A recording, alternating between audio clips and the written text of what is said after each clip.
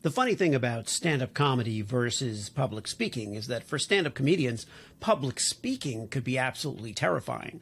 And for public speakers, there's nothing more terrifying in the world than stand-up comedy.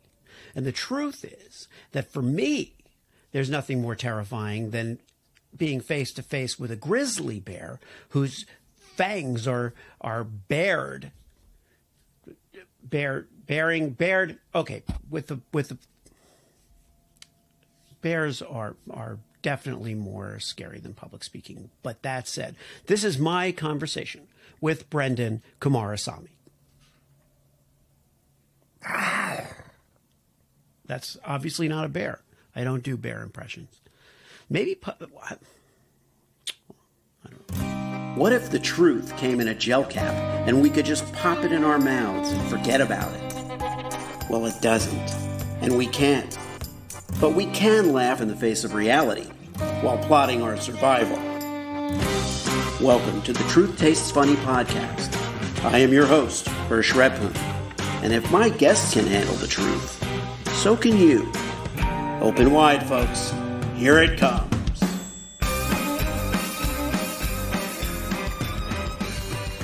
My guest today is Brenden Kumarasamy. He's the founder of MasterTalk. And it is what it sounds like. It's a great name, MasterTalk. He helps you master the art of talking, the art of public speaking. Brenden, thanks for being here. Hirsch, the pleasure is absolutely mine, brother. Tell us your story. How did you come to be a public speaker, and not only a public speaker yourself, but a master of it? Yeah, absolutely, brother. So when I was in university/college, I used to do these things called case competitions at business school. Think of it like professional sports, but for nerds. So while other guys my age were like playing rugby or baseball or basketball, some other sport you probably wouldn't see me playing, I was doing presentations competitively, Hirsch, and that's how I learned how to speak. But as I got older, I started coaching a lot of the students on how to communicate ideas, mostly because the alternative they had was a rock, so they might as well have just picked me. I was the only person available. So I started helping them on how to speak. And that accidentally made me really good at coaching other people on communication. So I had the idea later for the YouTube channel MasterTalk, because I realized that everything I was sharing with them wasn't available for free on the internet. You know, a lot of the advice you hear is like, be yourself or get up on stage. And I thought a lot of it was nonsense. So I started posting videos and a bunch of things happened, and here we are today. Now, not everybody who can speak publicly can coach. I'm always fascinated by coaching. In your case, you're taking people under your wing and you're giving them tips. What are the things you look for in someone to kind of gauge where they're at on the spectrum of being able to be a public speaker? Very sharp observation, Hirsch. I completely agree, right? It's a lot of people are great communicators, but very small percentage of those people know how to teach it effectively, because that's a separate art. And most people who do know how to teach it effectively are usually not communication coaches. They're executives in corporations. They're presidents of states. They're politicians. They play different roles where they coach other people and they get compensated differently. But you're right. So in that context, what I would say is I've coached 7-year-olds, 70-year-olds. I've done the whole gamut at this point. And I think if there's one thing I've learned, the biggest lesson is that we're trying to coach all of them on the same outcome. And the outcome is simply convincing them that they can become exceptional communicators. If you can convince them that it is true, because most people who hire a coach generally don't believe they can be great communicators. So if you can shatter that mindset barrier, for everyone it's a different strategy on how to do it. For example, an exercise we can talk about today, the random word exercise. Pick a random word like phone, like giraffe, like puzzle, and give a bunch of random presentations. That exercise generally serves as a momentum to say, okay, you've done this 25 times. Are you better or worse? They go, well, better. So it's like, okay, what else is possible with their communication skills? And then eventually the barrier gets broken. Have you actually worked with kids? Have you worked with kids? Yeah, absolutely. Youngest is 5, and I still do, actually. And I'll explain why. So my goal with MasterTalk, yeah, sure, I coach people, I do well financial, all that stuff is great. But the main reason I started MasterTalk is how do I create knowledge that every human being on earth can learn? That's really my goal. So because of that, part of my mission forces me, the people who want to take this seriously anyways, forces me to want to coach kids, not for the money, but to figure out where does the fear of communication come from and how does it begin? Because if you think about 5-year-old kids, they're not scared of communication. Like a lot of them, if you ask them they just go, oh, you want me to do a word? Okay. And then they just do it. But then when they start getting like 10, 11, 12 years old, you start to see a shift in their mentality around communication. So yeah, I learn a lot coaching them. I primarily coach my clients as kids. So that's how I do that to this day. Interesting that the parents want to get their kids started early. Oh yeah. Similar to piano lessons. Like we teach kids piano, we teach kids instruments, so that they'll have these skills later, and yet this is a skill they're absolutely going to need. It's not even an extracurricular skill. 100%. What was your childhood like? What I was going to ask you, when did you first start talking? But although, not that that's a bad question. It's just but it's an interesting one. But when did you first realize you had a gift for it? Is kind of a good place. Yeah, that's a good one. So there's two parts to that. So the first one, childhood, we can talk about that. So I grew up in a city called Montreal, Hirsch, where I'm still based today in Canada. It's a few hours from New York City. And for those who don't know, Montreal is a city where you need to know how to speak French. So I didn't know the language, neither did my parents, but I needed to figure it out. So my parents looked at me one day and they said, look, you got to learn it. So my whole life I actually studied in French. That's how I know the language. But not only did I struggle with communication, I had to present in a language I didn't know either. So I struggled a lot saying bonjour in every presentation I was giving. So that's number one. Second challenge I have, as you can see from my arm here, I have a crooked left arm because of a surgery I had when I was 2 or 3 years old. So I had this big cast when I was in kindergarten and first grade. So it was really hard for me to make friends, Hirsch. You don't know the language, you got a cast on, it's not very friendly. The third piece, you would think that a communication expert studying communications, anything but that, man. I have a bachelor's degree in accountancy. So there you go. That's my childhood in a wrap. So you could just as easily have gone the other way and been a very quiet, bookish type that just focused on your ability with numbers and your ability to do things behind the scenes. Right. I probably still would have been an extroverted accountant. I was definitely the most vivacious because I graduated in the degree, so I was definitely the most exciting accountant in I think the history of the program probably. But you're right. The intention was never to start a business or do coaching. I didn't even know that was a profession. My goal was to just get out of poverty. I wasn't focused on much else until maybe 3 years ago. Yeah, and. When people come to you and they what are some of the fears that are there different levels of fear and different types of fear that people have? Love that. So definitely different types of fear, but the solution so far, though I'll have to reflect on that after because it's a fabulous question, I think for now is the same, but there might be different treatments based on your question. But let's roll with this. So you're right. There's different types of fear. The fear of judgment, the fear of failure are two big ones, right? The fear of success is also an important one, where what happens if I become successful? Surprisingly, a lot of people have that as well. So based on that, my remedy is simpler in the sense that I've always believed in this idea, Hirsch, that the fear of communication never goes away. And the reason I say that is because I still have it. I don't have it as much on a podcast anymore, but if we were having lunch and Elon Musk called me and he was like, hey dude, love your YouTube channel, you're doing really well, can you coach me tomorrow? I'll pay you whatever you want, just fly out to the Gigafactory. Yeah, I'd shit my pants. Yeah, probably, right? So there's always a level, right, in which we're all scared. It's just my barometer is just higher than most people, but the barometer is still there. So for me, the remedy is simply... Though once again, I need to think about what you said around the different types of fear. That's a great prompt for me to reflect on. But I think the key here is I think of it like a boxing match, right? One side of the ring is the fear, the anxiety, the stress. The other side of the ring is the message. Why is it important for us to share this thing? Why does it matter? And the goal is not to kill the fear. The goal is to make sure that when your message and your fear meet in the middle of that boxing match, that your message gets the knockout punch, that your message wins the match.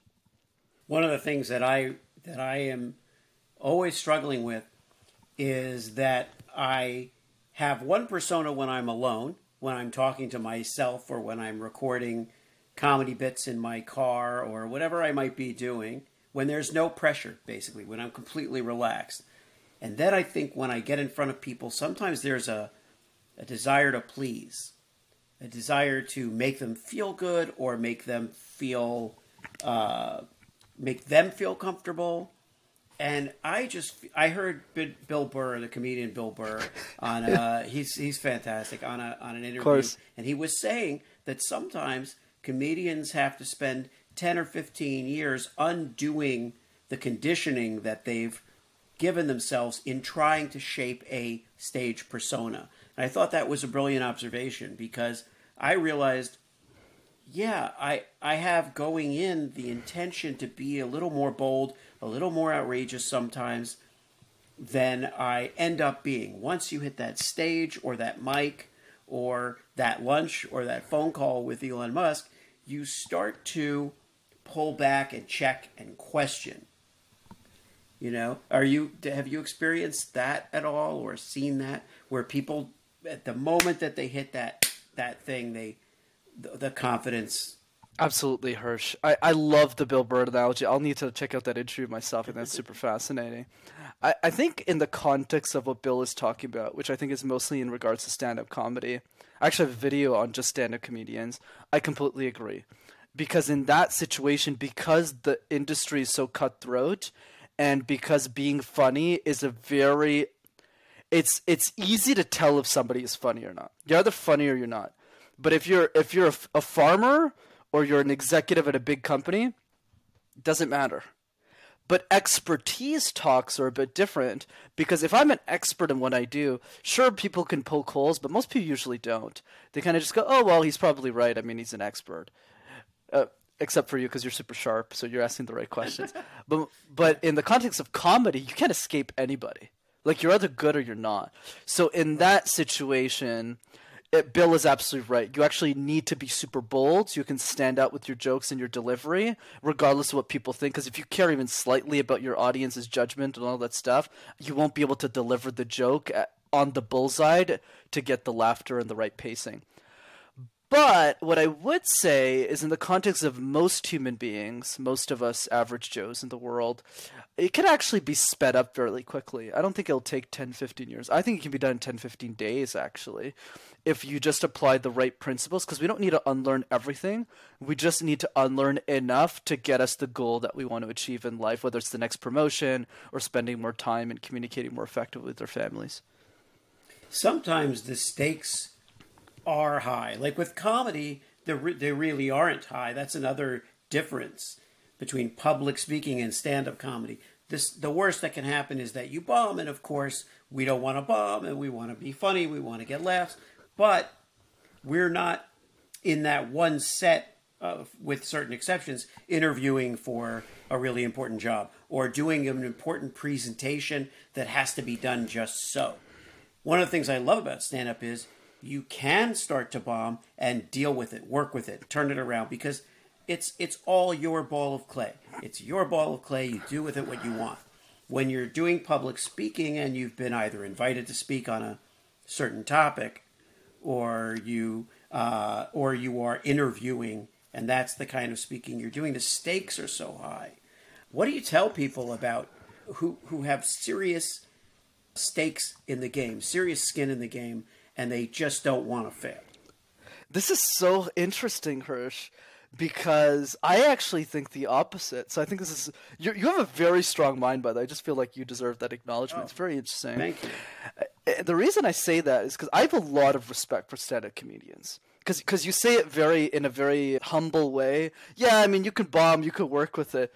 My God, Hirsch, stand-up comedy's tough, brother. Like, you only got a mic, and you better be funny, or else people are just going to tune out. Because a lot of these audiences, except the ones that follow you on social and kind of buy your tickets, these guys are ruthless. Especially when you were coming up in the industry. It looks like you've been doing this for a while.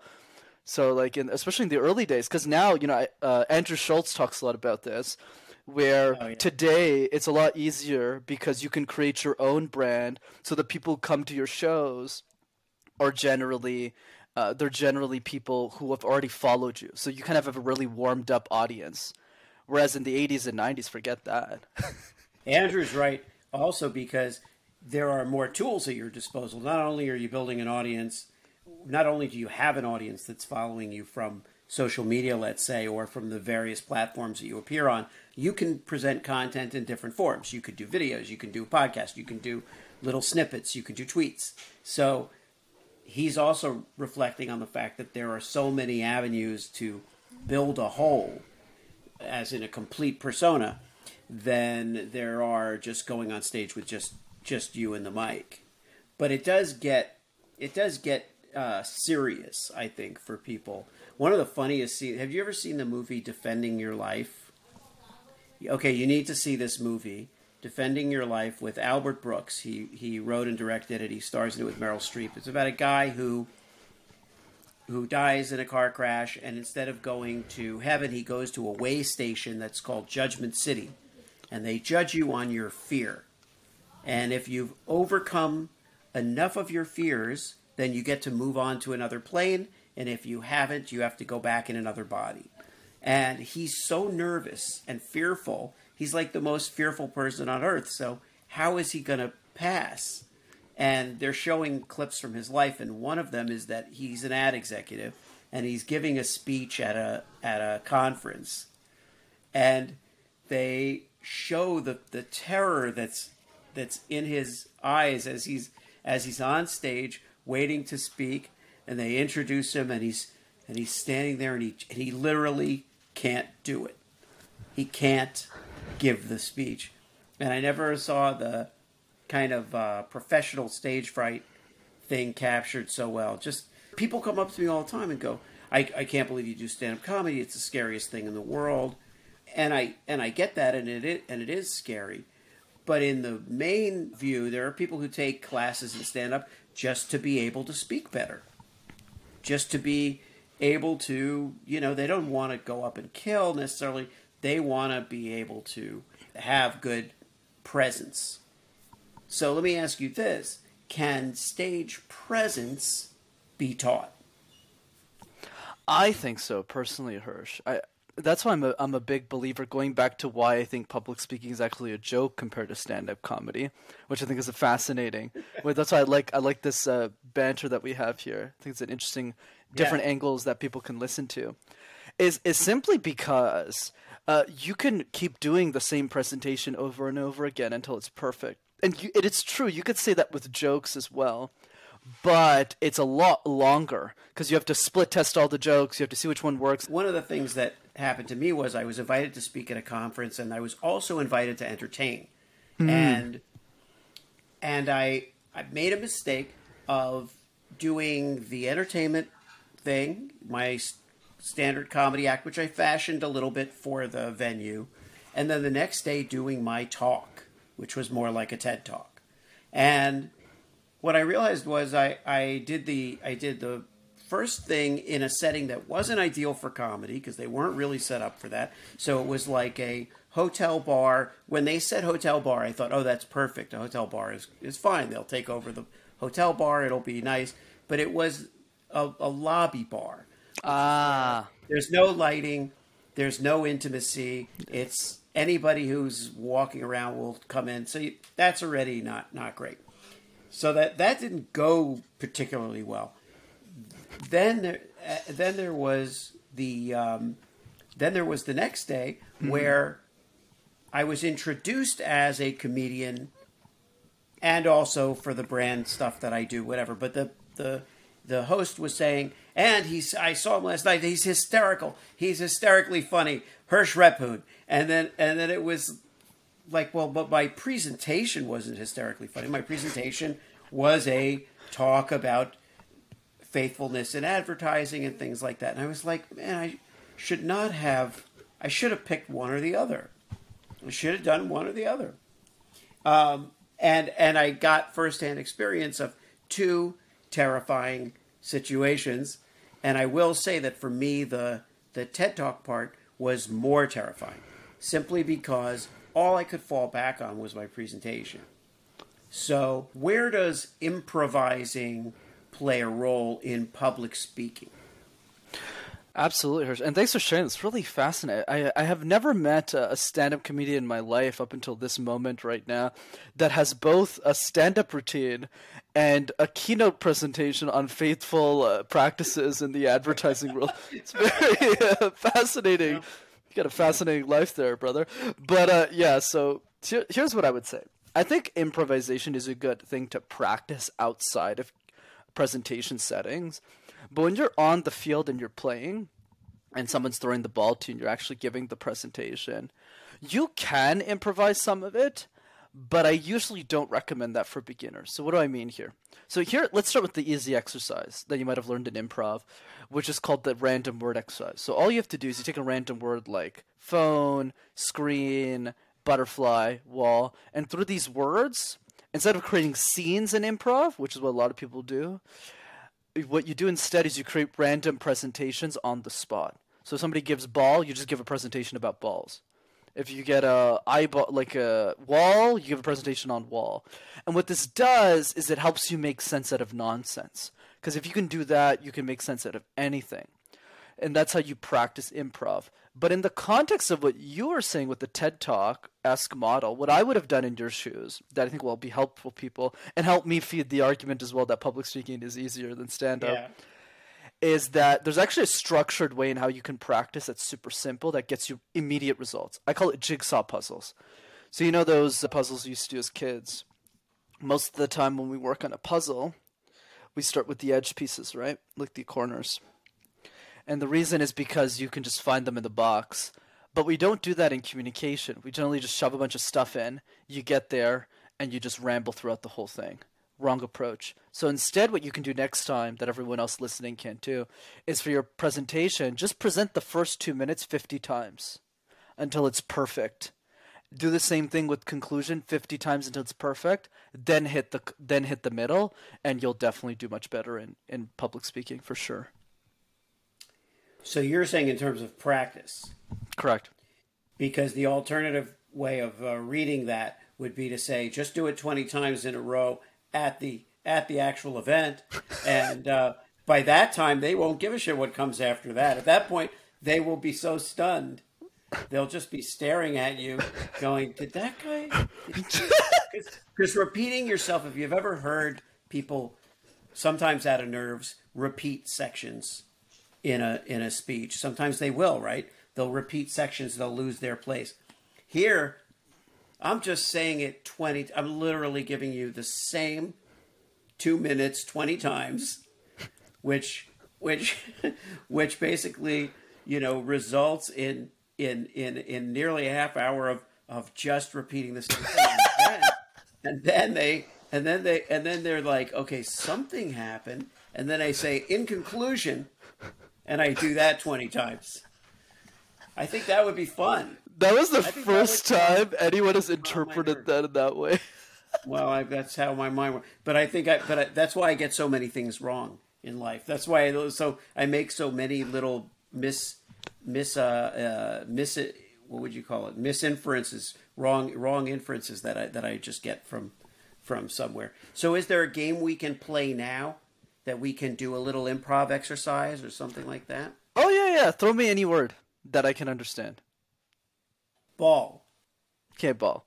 So for those who are listening, this Hirsch did not give me the word ball. So now I have to create a presentation out of thin air, which I'm going to do right now. As a kid, I loved playing with different toys. Puzzles. Sports. But more specifically, the ball. And hold on, not the kind of balls that you're thinking about. I'm talking about tennis balls. Badminton. Actually, that's not really a ball. Soccer balls. Basketballs. Why? Because it's so interesting that something like a basketball could be so recognizable and play such a part in our childhood. And as we take that basketball and we try and shoot it into the hoop, sometimes we miss, sometimes we get the shot, but regardless, we learn, we progress, and we have fun. But I always like to think of balls, and specifically the ones in sports, as a destination. Because whenever we shoot that basketball, Hirsch, in the hoop of life, a lot of us don't even bother trying. Because in basketball, when we throw it and we miss, we try again. But in life, we don't do that. Or when we shoot the ball of life, we try and make decisions in our life, we often give up on the first try. So I encourage all of you to keep shooting your shot. So it's just a good example of the random works. That's great. And what you did was, I liked how when you started to find that deeper meaning, you got even more comfortable, because you knew, you could see from that moment, you could see where this was going to go, and you were going to do something motivational, and and it was great. It was great watching it, because as a writer and performer, we study those things anyway. We recognize the tools, Absolutely. I actually meant testicles, but that's fine. I mean, you did well. You took it quite literally. I would start by saying when I would completely not be honest about it, but I would create a completely fabricated history, and I would say, as a child, my parents refused to let me play with toys. They wouldn't give me a baseball. They wouldn't give me a basketball. They said, "You want to have fun, play with yourself." So, as a result, I had to learn how to play with balls. And what that taught me two very important lessons that I'll leave you with today. The two very important lessons are, number one, it's really something it's a game you should play alone or with a consenting partner. And number two, don't start playing the game of balls in the schoolyard with other people's balls, because that's not the sharing that you think it is. It may not be. It may be what we call in clinical psychology unwelcome sharing. So unwelcome sharing is something we try to avoid. So there you go. We both did a ball. We both had an improvised ball with different interpretations of balls, which is good. I love that. And that's what's fun about the random word exercise, is you can go in any direction you want. And but what I would argue is your version is way harder to do. I was like, man, this guy's so creative. You just went into all of these different directions. So yeah, really good stuff. But when you walk away, when the person leaves, they had a more useful lesson from you and a more inspirational lesson, and they had a kind of a wacky, entertaining lesson from me. But I think it's cool. We have a nice dynamic. It's kind of a nice nice interplay. Yeah, it's a yin yang. It's a nice interplay. So if we have a few more minutes to kind of just play around but get to know each other, tell me a little bit about Montreal and what life is like for young professionals in Montreal. People who are starting out. What are the industries you come across? What kind of personalities do you come across? I'm just always interested to learn. I would say Montreal, think of it like the Canadian city with a European undertone. So what does that mean? So Toronto's a lot more like New York. Everyone's kind of bustling and running to the next person. They're not very nice either. Whereas in Montreal, it's very relaxing. So people still work hard, but they also get picnics at lunch over the summer. We're still competitive, but we also know how to enjoy life. So it's that balance between both worlds is the way I would describe Montreal. In terms of the young professional scene, a lot of the jobs mostly here are probably around aerospace is a big industry here, because we have Bombardier, a lot of those companies here that are centered in the province of Quebec. That's one. Consulting is really big as well. Technology companies, a lot of startups in Montreal as well. And the third one's probably financial services. A lot of banks here, at like most cities. And it's a great vibe. It's a place I haven't been yet. And I had a very good friend from Montreal when I was a kid, and I will never forget the joke. He used to love my jokes, but he loved telling jokes. And he told me this joke, which only works, I think, if you're from Canada. I don't know if you would get it.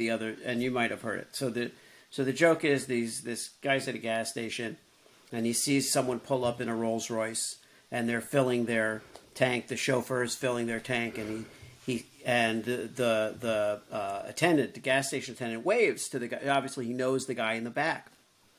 He waves to the guy. The guy rolls down the window and waves back. So the guy filling his tank goes, "Who is that?" And he says, "That's Mr. Johnson. You know, he works for Kennard, right?" And the guy watching him says, "Well, I work fucking hard too. I don't have a Rolls Royce." You know what Kennard is? Oh, you mean canal, like duck in French? Oh, you pronounce it differently. It's a cruise line. Oh, Kennard, right? Cunard, I think. Yeah. I didn't know it was a cruise line though. That's interesting. Or it's a cruise line. Yeah. See. Well, anyway, it's an old joke. But see, I bombed the one joke I bombed today. No. It's good, man. You got it. But the play on words always stuck with me because I thought, oh, that is funny. He works for Kennard, and he goes, well, I work fucking hard too. I don't have a. So that's the joke. I'm leaving that one in. If anybody who's listening doesn't like it, they can go fuck themselves. Because if we can't have some good, well-intended failure on this show, then what are we doing? The reason I asked about Canada also is, for a long time, American culture was in many ways the envy of Canada. People in the entertainment industry who came from Canada would look at American entertainment as a bellwether of what they would like to accomplish. And now America culturally seems like we're going through so many an identity crisis of sorts. A lot of people in the United States look to Canada and go, "Ooh, maybe I should move to Canada." And I know so little about it. Have you spent a lot of time in the States? Oh yeah, where are you based, by the way, Hirsch? Where are you I'm based in Iowa City. I grew up in Miami, went to school in New York, settled in LA, and then took this kind of detour for 5-6 years here to Iowa City, and it's wonderful. But there are times where I'm like, oh, I should get the first plane to Montreal, go hang out with Brenden, and just, take him to do some stand-up. Have you ever done stand-up? No. So the closest thing I've done to stand-up, I've done improv before, though. The closest thing I've done to stand-up is I pull up, this is something I do with my advanced people. I pull up scripts from other stand-up comedians and we emulate them.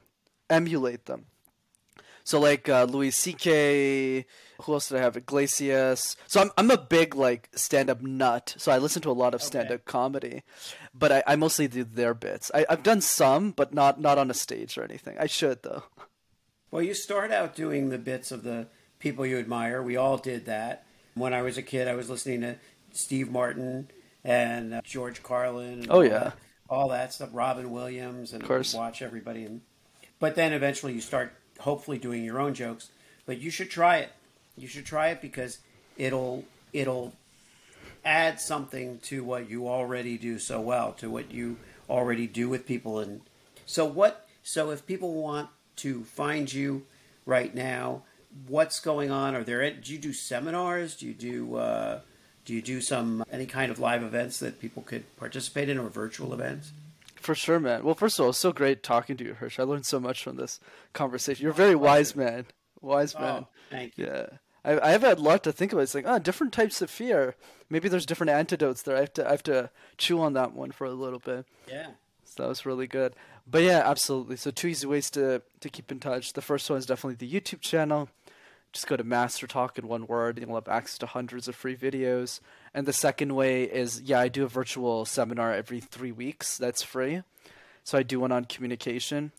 And you can register for that at rockstarcommunicator.com. Awesome. Well, I hope people find you. I'm certainly excited to have met you, Brenden. Likewise, brother. And I look forward to having you on again at some point. The only caveat is you have to have performed stand-up comedy once. It's funny. I forgot to tell you. When I was 12, my dream was actually to be a stand-up comedian. That was actually my initial goal. But the reason I changed my mind was I never told this story on a podcast before. So it was 2000. When was I 12? 2008, 2009. and I was watching. Do you know what MTV Cribs is? You remember that show? Yeah, sure. So there's an episode with my hero, like my favorite stand comedian of all time is Russell Peters, right? He's like kind of I've watched all of his bits, like everything is just a genius, and he was the kind of the episode, and then I remember in one scene he walked into a room showing his house and everything he was doing, and then he opened this drawer, and all of it was pornography, like all of it. Just tapes and tapes and tapes. And he's gotten divorced like 2-3 times at this point. And I just looked at his life and I said, you know what? I don't think I should be doing this with my life. so I ended up changing my mind. I hope he knows that. I hope that's gotten back to him, that he dissuaded you. His porn collection dissuaded you from doing stand up. Yeah. But that is an interesting point to close on, which is that we often idealize situations, and when we see something that we didn't know about a certain profession, it challenges that fantasy. It tests that goal. So maybe it was a good thing. What it really did was it wasn't, you looked at the comedians and you were like, yeah, that looks like a great life, but it probably isn't the life that you would want. So good. That gets rid of our bitterness about anything that happens that we didn't, we may be a little bit envious sometimes, but if we want a certain life, we should just choose it and go after it. I wouldn't want the porn drawer either. So, the way I look at it, I'm a more successful comedian than Russell because I've gotten all this way with no porn drawer. So I think you're more successful than Russell because you give keynotes on advertising. Yeah, and he doesn't. Thanks so much for tuning into Truth Tastes Funny. If you enjoyed the experience, please leave a 5-star review and share this podcast with your friends.